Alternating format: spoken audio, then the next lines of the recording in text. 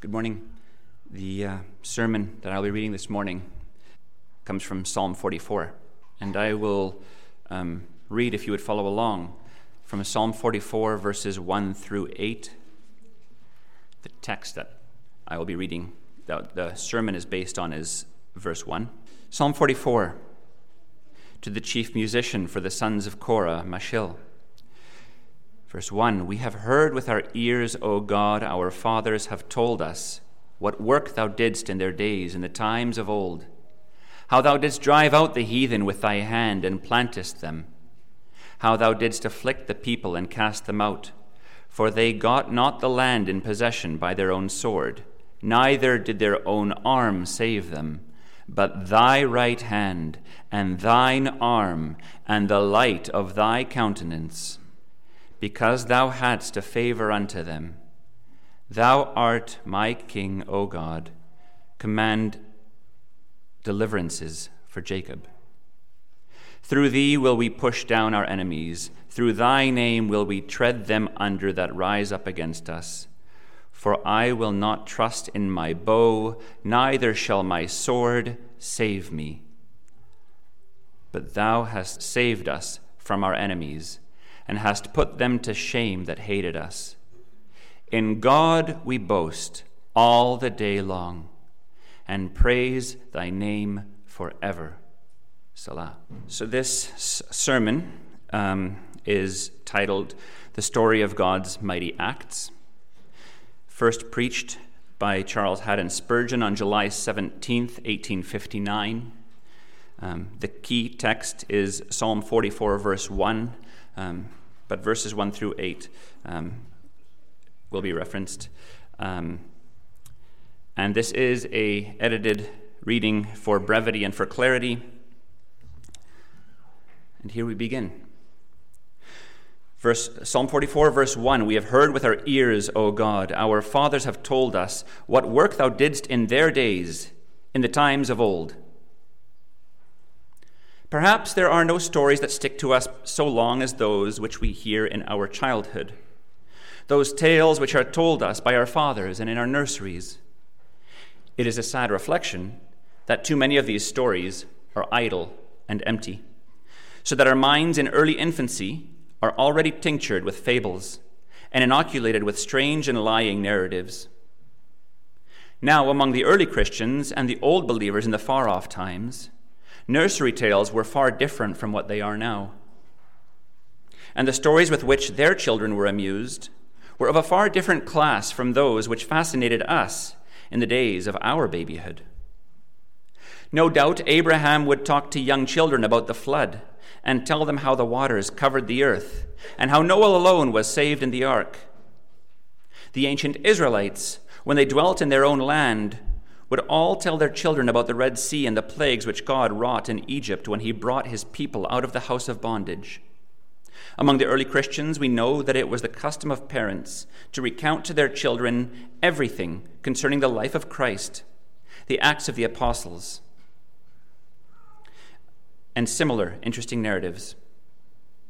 Among our Puritanic ancestors, such were the stories that regaled their childhood. Sitting down by the fireside before those old Dutch tiles with the quaint, eccentric drawings upon them of the history of Christ, mothers would teach their children about Jesus walking on the water, or of his multiplying the loaves of bread, or of his marvelous transfiguration, or of the crucifixion of Jesus. Oh, how I would that these were the tales of the present age, that the stories of our childhood would again be the stories of Christ, and that we would each believe that after all there can be nothing so interesting as that which is true, and nothing more striking than those stories which are written in sacred writ. Nothing that can more truly move the heart of a child than the marvelous works of God which he did in olden times. It seems that the psalmist who wrote this verse had heard from his father, handed to him by tradition, the stories of the wondrous things which God had done in his day. And afterwards, this sweet singer in Israel taught to his children, and so was one generation after another led to call God blessed, remembering his mighty acts. Now, my dear friends, this morning I intend to recall to your minds some of the wondrous things which God has done in the olden time. My aim and object will be to excite your minds to seek after the like, that looking back upon what God has done, you may be induced to look forward with the eye of expectation, hoping that he will again stretch forth his potent hand and his holy arm and repeat those mighty acts he performed in ancient days. First, I will speak of the marvelous stories which our fathers have told us, and which we have heard of the olden time. Secondly, I shall mention some disadvantages under which these stories labor with regard to the effect upon our minds. And then I shall draw the proper inferences from those marvelous things which we have heard that the Lord did in the days of yore. To begin, then, with the wonderful stories we have heard of the Lord's ancient doings. We have heard that God has at times done very mighty acts.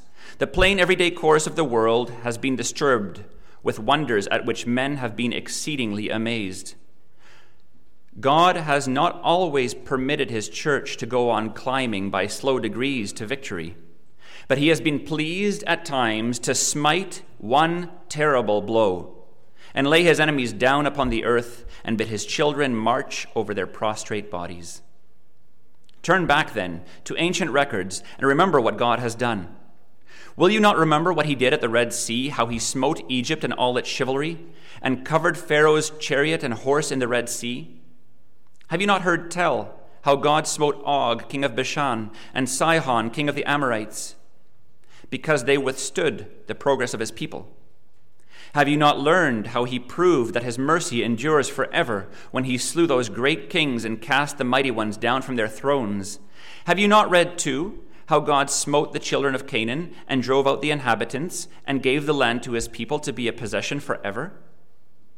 Have you not heard how when the hosts of Jabin came against them, the stars in their courses fought against Sisera?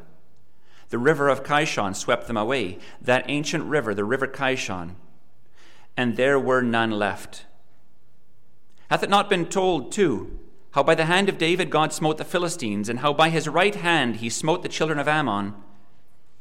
Have you not heard how Midian was put to confusion, and the myriads of Arabia were scattered by Asa in the day of his faith? And have you not heard, too, how the Lord sent a blast upon the host of Sennacherib, so that in the morning they were all dead men? Tell of these his wonders. Speak of them in your streets. Teach them to your children. Let them not be forgotten, for the right hand of the Lord hath done marvelous things. His name is known in all the earth. The wonders, however, which most concern us are those of the Christian era. And surely these are not second to those under the Old Testament. Have you never read how God won to himself great renown on the day of Pentecost? Turn to this book of the record of the wonders of the Lord and read.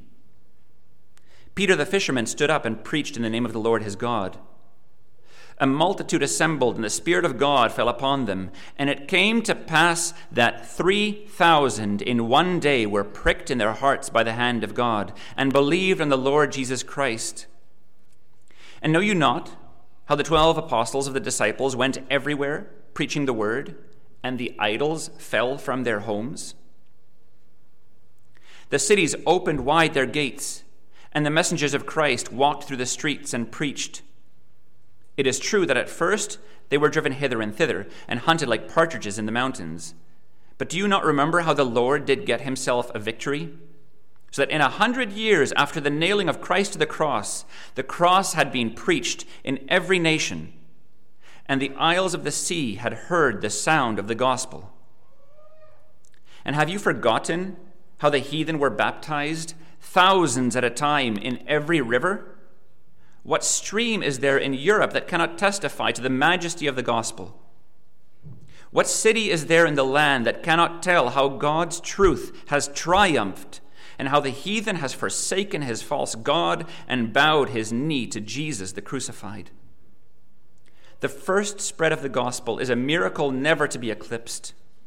Whatever God may have done at the Red Sea, he has done even more within 100 years after the time when Christ first came into the world. It seemed as if a fire from heaven ran along the ground. Nothing could resist its force. The lightning shaft of truth shivered every pinnacle of the idol temple. And Jesus was worshipped from the rising of the sun to the going down of the same.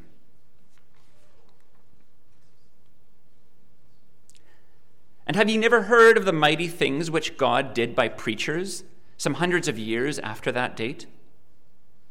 Have you not been told of Chrysostom, the golden-mouthed, how, whenever he preached, the church was filled with attentive hearers, and there standing and lifting up holy hands, he spake with a majesty unparalleled, the word of God in truth and righteousness, the people listening, hanging forward to catch every word, occasionally breaking the silence with the clapping of their hands and the stamping of their feet, and then silent again for a while, spellbound by the mighty orator.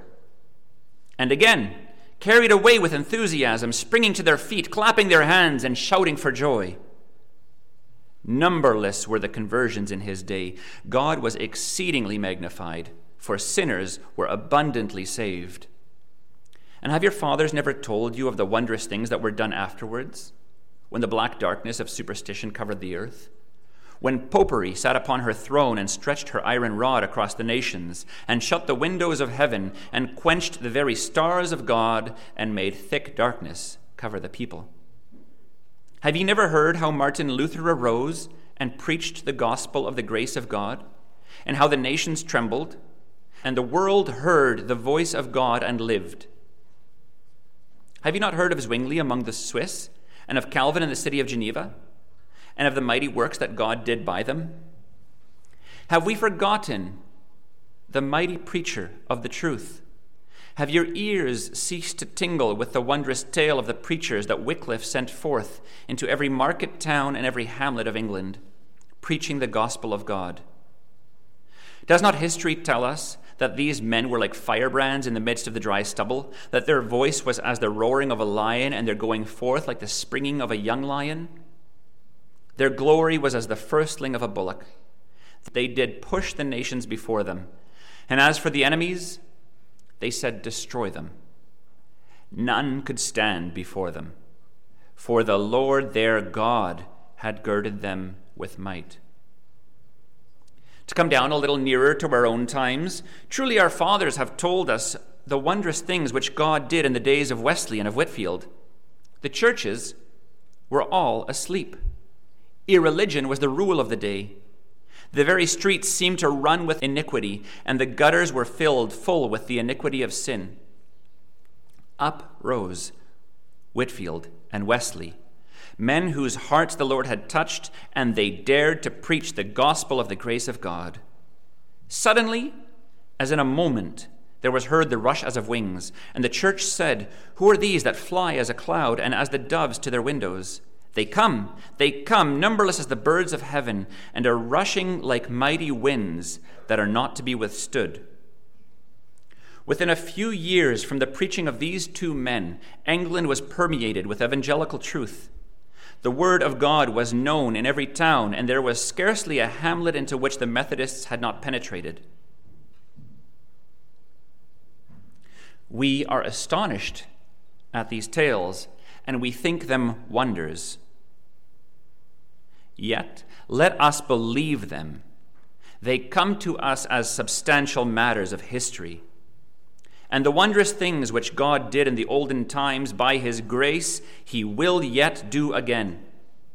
He that is mighty has done great things, and holy is his name. There's a special future to which I would call your attention with regard to the works of God in the olden time. They derive increasing interest and wonder from the fact that they were all sudden things. There are those in our churches who believe that things must grow gently, by degrees. We must go step by step onward. Concentrated action and continued labor, they say, will ultimately bring success. But the marvel is, all God's works have been sudden. When Peter stood up to preach, it did not take 6 weeks to convert the 3,000. They were converted at once and baptized that very day. They were that hour turned to God and become as truly disciples of Christ as they could if their conversion had taken 70 years. So was it in the day of Martin Luther. It did not take Luther centuries to break through the thick darkness of Rome. God lit the candle, and the candle burned. And there was the light in an instant. God works suddenly. If anyone could have stood in Württemberg and have said, "Can popery be made to quail? Can the Vatican be made to shake?" the answer would have been no. It will take at least 1,000 years to do it.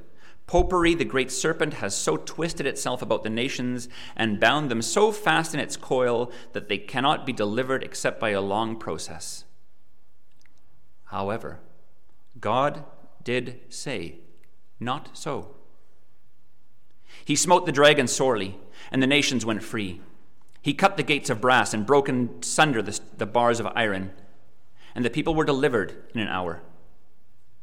Freedom came not in the course of years, but in an instant.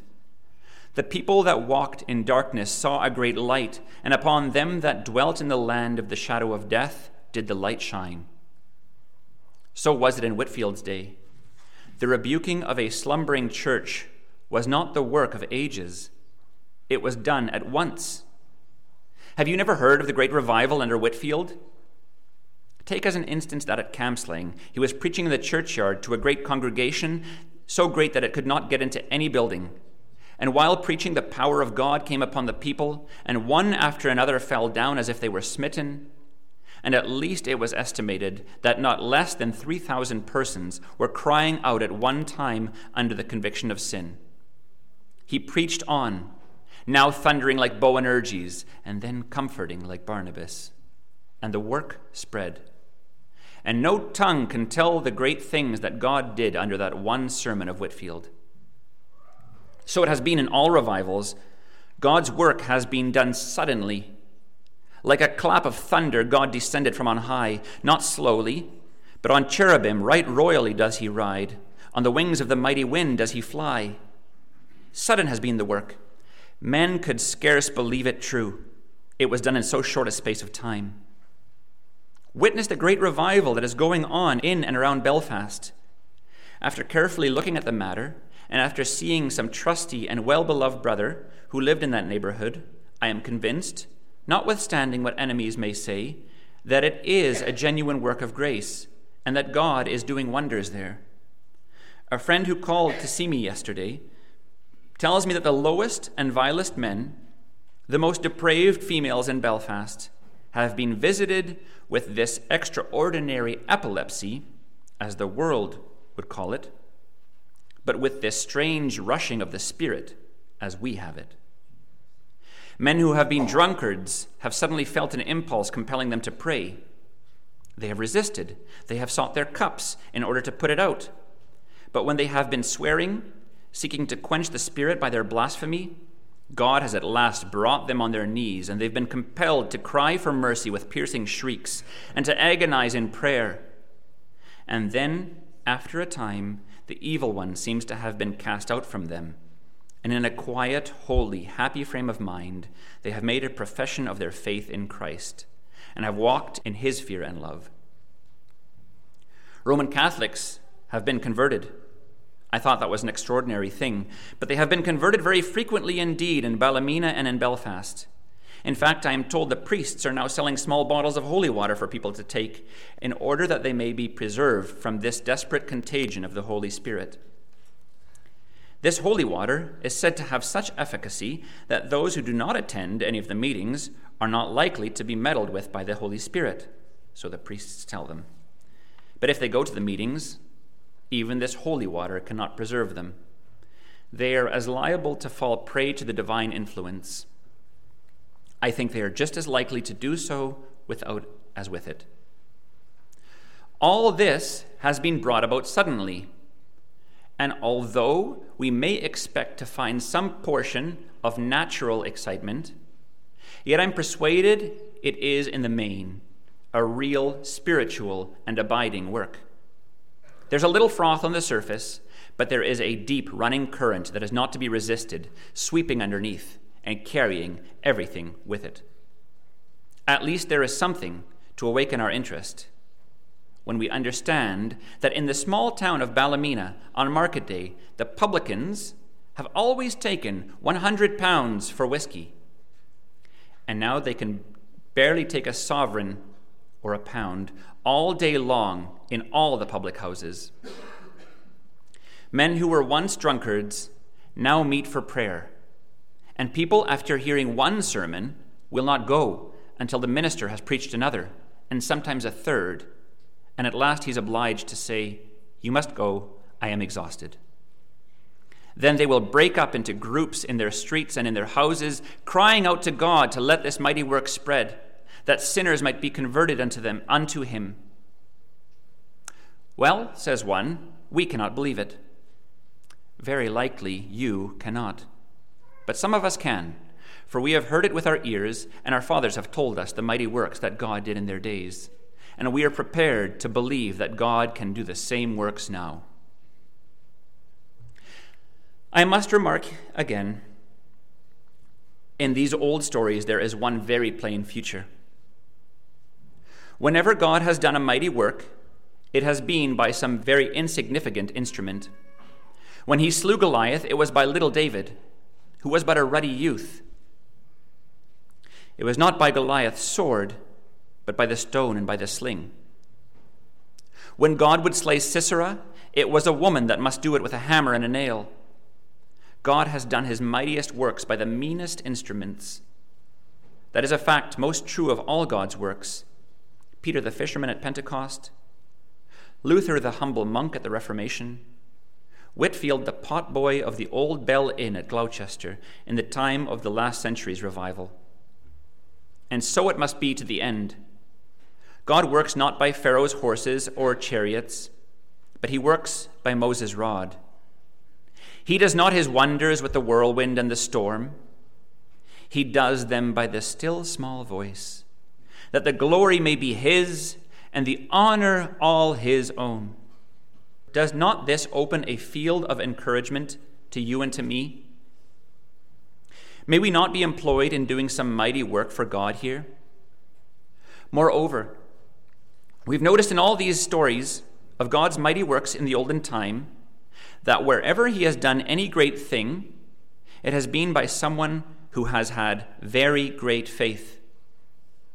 I do truly believe at this very moment that if God willed it, every soul in this hall would be converted. If God chose to put forth the operations of his own mighty Spirit, not the most obstinate heart would be able to stand against it. He will have mercy upon whom he will have mercy. He will do as he pleases. None can stay his hand. Well, says one, I do not expect to see any great things. Then, my dear friend, you will not be disappointed, for you will not see them. But those that expect them shall see them. Men of great faith do great things. It was Elijah's faith that slew the priests of Baal. If he had the little heart that some of you have, Baal's priests had still ruled over the people. I would never have been smitten with the sword. It was Elijah's faith that bade him say, if the Lord be God, follow him, but if Baal, then follow him. And again, choose one bullock for yourselves, cut it in pieces, lay it on wood, and put no fire under. Call ye on the name of your gods, and I will call on the name of Jehovah. It was his noble faith that bade him say, take the prophets of Baal, let not one of them escape. And he brought them down to the brook Kishon and slew them there, a holocaust to God. The reason why God's name was so magnified was because Elijah's faith in God was so mighty and heroic. When the Pope sent his bull to Luther, Luther burned it. Standing up in the midst of the crowd with a blazing paper in his hand, he said, see here, this is the Pope's bull. What cared he for all the popes that were ever in or out of hell? And when he went to Worms to meet the grand diet, His followers said, "You are in danger, stand back." "No," said Luther, "if there were as many devils in worms as there are tiles on the roofs of the houses, I would not fear, I will go." And into Worms he went, confident in the Lord his God. It was the same with Whitefield. He believed and expected that God would do great things.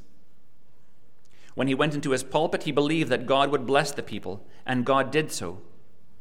Little faith may do little things, but great faith shall be greatly honored. O God, our fathers have told us this, that whenever they had great faith, thou hast always honored it by doing mighty works. I will detain you no longer on this point, except to make one more observation. All the mighty works of God have been attended with great prayer, as well as with great faith. Have you ever heard of the commencement of the great American revival? A man unknown and obscure laid it upon his heart to pray that God would bless his country. After praying and wrestling and making the soul-stirring inquiry, "Lord, what wilt thou have me to do? Lord, what wilt thou have me to do?" he hired a room and put up an announcement that there would be a prayer meeting held there at such and such an hour of the day. And he went at the proper hour, and there was not a single person there. He began to pray and prayed for half an hour alone. One came in at the end of the half hour, and then two more, and I think he closed with 6.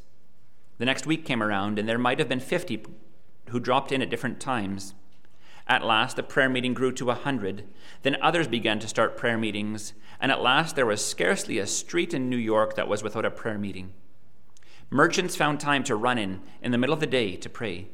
The prayer meetings became daily ones, lasting for about an hour. Petitions and requests were sent up. These were simply asked and offered before God, and the answers came. And many were the happy hearts that stood up and testified that the prayer offered last week had been already fulfilled.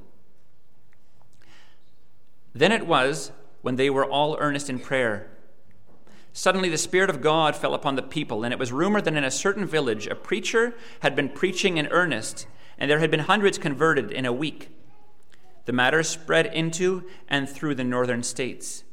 These revivals of religion became universal, and it has been sometimes said that 250,000 people were converted to God through the short space of 2 or 3 months. Now the same effect was produced in Ballymena and Belfast by the same means. The brother thought that it lay at his heart to pray, and he did pray. Then he held a regular prayer meeting. Day after day they met together to entreat the blessing, and fire descended, and the work was done. Sinners were converted, not by ones or twos, but by hundreds and thousands, and the Lord's name was greatly magnified by the progress of his gospel.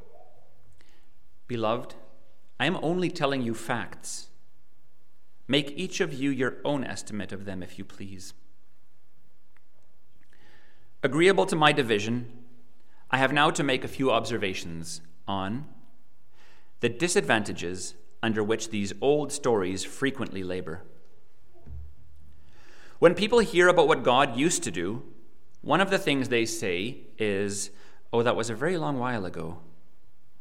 They imagine that times have changed since then. Says one, "I can believe anything about the Reformation. The largest accounts that can possibly be given, I can take in."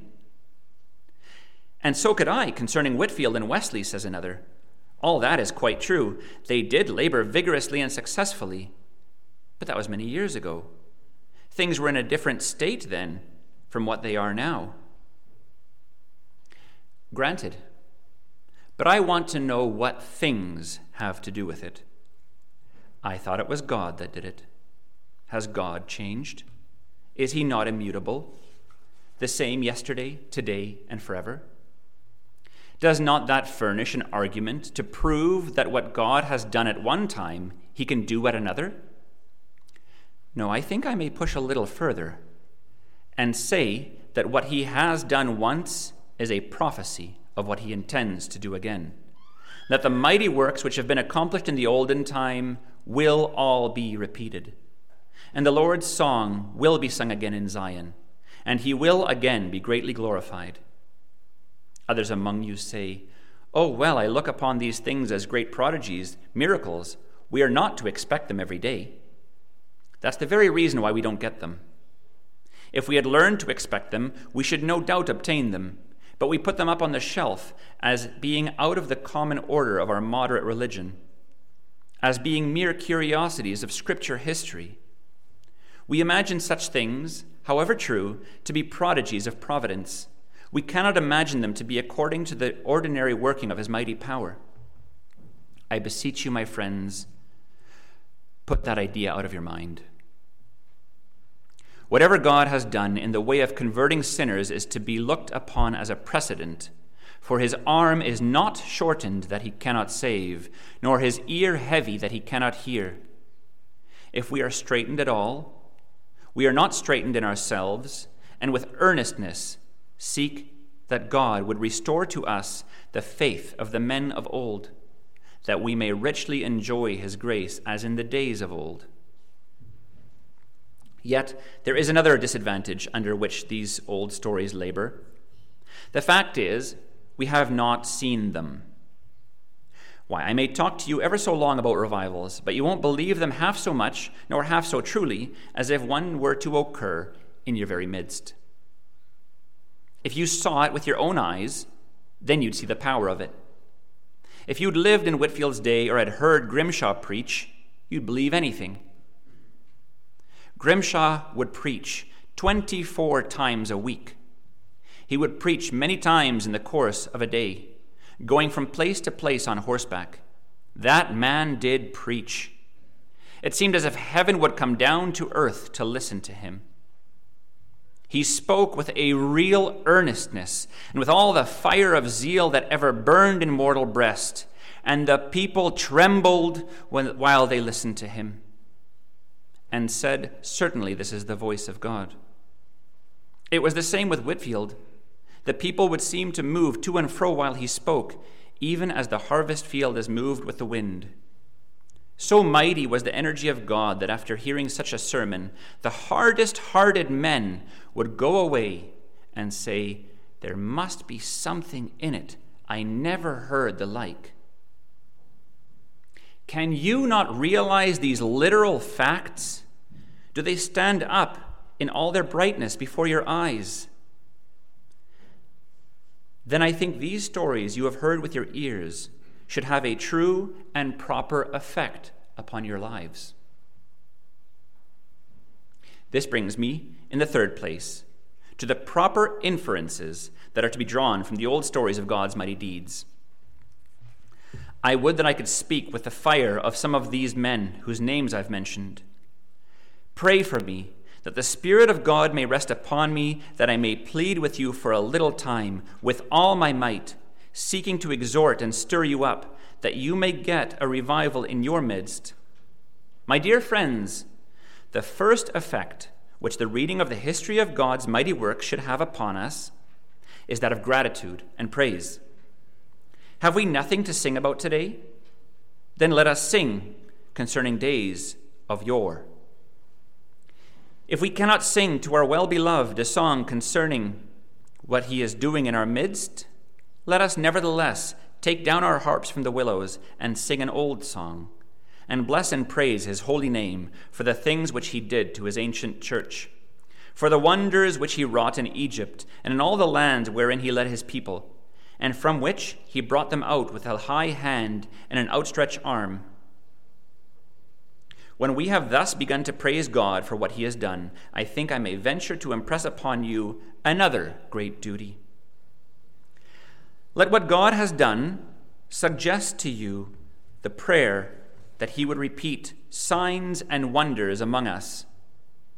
O men and brethren, what would this heart feel if I could but believe that there were some among you who would go home and pray for a revival of religion, men whose faith is large enough and their love fiery enough to lead them from this moment to exercise unceasing intercessions, that God would appear among us and do wondrous things here as in the times of former generations.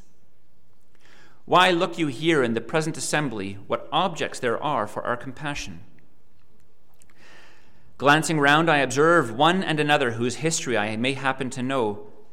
But how many are there still unconverted, men who trembled, and who know they have, but they've shaken off their fears, and once more are daring their destiny, determined to be suicides to their own souls and to put away from them that grace which once seemed as if it were striving in their hearts. They're turning away from the gates of heaven and running to the doors of hell. And will you not stretch out your hands to God to stop them in this desperate resolve? If in this congregation there was but one unconverted man, and I could point him out and say, there he sits, one soul that has never felt the love of God and never been moved to repentance, with what anxious curiosity would every eye regard him? I think out of thousands of Christians here, there is not one who would refuse to go home and pray for that solitary unconverted individual. But, oh, my brethren, it is not one that is in danger of hellfire. Here are hundreds and thousands of our fellow creatures. Shall I give you another reason to pray? Until now, all other means have been used without effect. God is my witness how often I have striven in this pulpit to be the means of the conversion of men.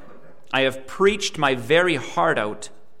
I could say no more than I have said, and I hope the secrecy of my chamber is a witness to the fact that I do not cease to feel when I cease to speak. But I have a heart to pray for those of you who are never affected, or who, if affected, still quench the Spirit of God. I have done my utmost.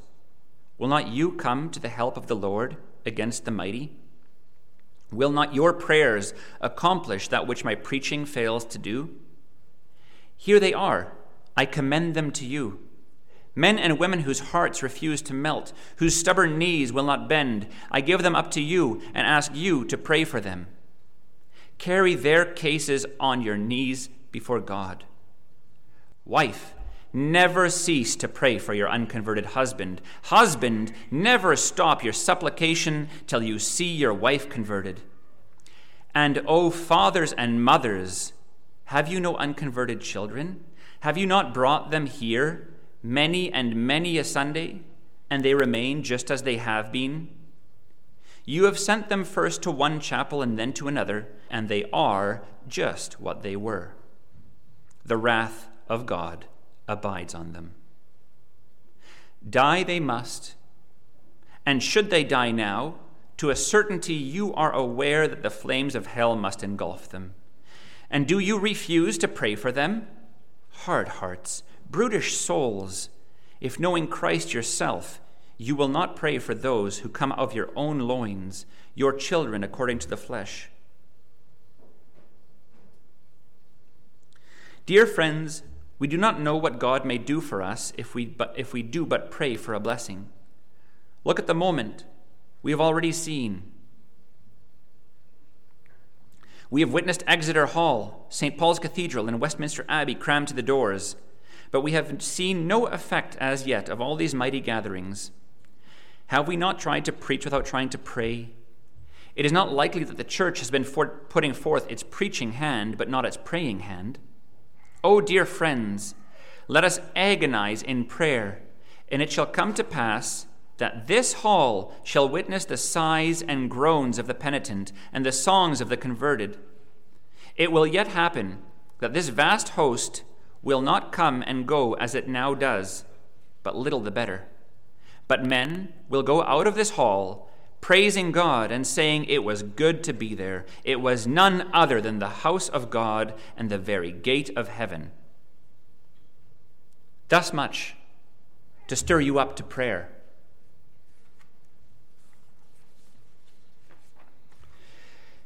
Another inference we should draw is that all the stories we have heard should correct any self-dependence which may have crept into our treacherous hearts. Perhaps we as a congregation have begun to depend upon our numbers and so forth. We may have thought, surely God must bless us through the ministry. Now let the stories which our fathers have told us remind you and remind me that God saves not by many nor by few, that it is not in us to do this, but God must do it all. It may be that some hidden preacher whose name has never been known will yet start up in this city and preach the Lord with greater power than bishops or ministers have ever known before. I will welcome him. God be with him. Let him come from where he may. Only let God speed him, and let the work be done. Mayhap, however, God intends to bless the agency used in this place for your good and for your conversion. If so, I am thrice happy to think such should be the case. But place no dependence upon the instrument. No, when men laughed at us and mocked us most, God blessed us most. And now it is not a disreputable thing to attend this hall. We are not so much despised as we once were, but I question whether we have so great a blessing as we once had. We would be willing to endure another pelting in the pillory, to go through another ordeal with every newspaper against us, and with every man hissing and abusing us, if God so pleases, if he will but give us a blessing. Only let him cast out of us any idea that our own bow and sword will get us victory. We will never get a revival here unless we believe that it is the Lord and the Lord alone that can do it. Having made this statement, I will endeavor to stir you up with confidence, that the result may be obtained that I have pictured, and that the stories we have heard of the olden time may become true in our day. Why should not every one of my hearers be converted? Is there any limitation in the Spirit of God? Why should not the feeblest minister become the means of salvation to thousands? Is God's arm shortened? My brethren, when I bid you pray that God would make the ministry quick and powerful like a two-edged sword for the salvation of sinners, I am not setting you a hard, much less an impossible task. We have but to ask and to get. Before we call, God will answer, and while we are yet speaking, he will hear. God alone can know what may come of this morning's sermon, if he chooses to bless it. From this moment you may pray more. From this moment God may bless the ministry more. From this hour other pulpits may become more full of life and vigor than before. From this same moment the word of God may flow and run and rush and get to itself an amazing and boundless victory. Only wrestle in prayer. Meet together in your houses. Go to your closets. Be instant. Be earnest in season and out of season. Agonize for souls. And all that you have heard shall be forgotten in what you shall see. And all that others have told you shall be as nothing compared with what you shall hear with your ears and behold with your eyes in your own midst. O you, to whom all this is an idle tale, who love not God, neither serve him, I beseech you, stop and think for a moment. O Spirit of God, rest on thy servant while a few sentences are uttered, and make them mighty. God has striven with some of you. You have had your times of conviction, and you are trying now, perhaps, to be infidels. You are trying to say now, there is no hell, there is no hereafter. It will not do. You know there is a hell, and all the laughter of those who seek to ruin your souls cannot make you believe that there is not. You sometimes try to think so, but you know that God is true. I do not argue with you now. Conscience tells you that God will punish you for sin. Depend upon it, you will find no happiness in trying to stifle God's Spirit. This is not the path to bliss, to quench those thoughts which would lead you to Christ. I beseech you, take off your hands from God's arm. Resist not still his Spirit. Bow the knee, lay hold of Christ, and believe on him. It will come to this yet. God, the Holy Spirit, will have you. I do trust that in answer to many prayers he intends to save you yet. Give way now, but remember, if you are successful in quenching the Spirit, your success will be the most awful disaster that can ever occur to you. For if the Spirit forsake you, you are lost. It may be that this is the last warning you will ever have. The conviction you are now trying to put down and stifle may be the last you will have, and the angel standing with a black seal in the wax may be now about to drop it upon your destiny and say, leave him alone. He chooses drunkenness, he chooses lust. Let him have them, and let him reap the wages and the everlasting fires of hell. Sinners, believe in the Lord Jesus. Repent and be converted, every one of you.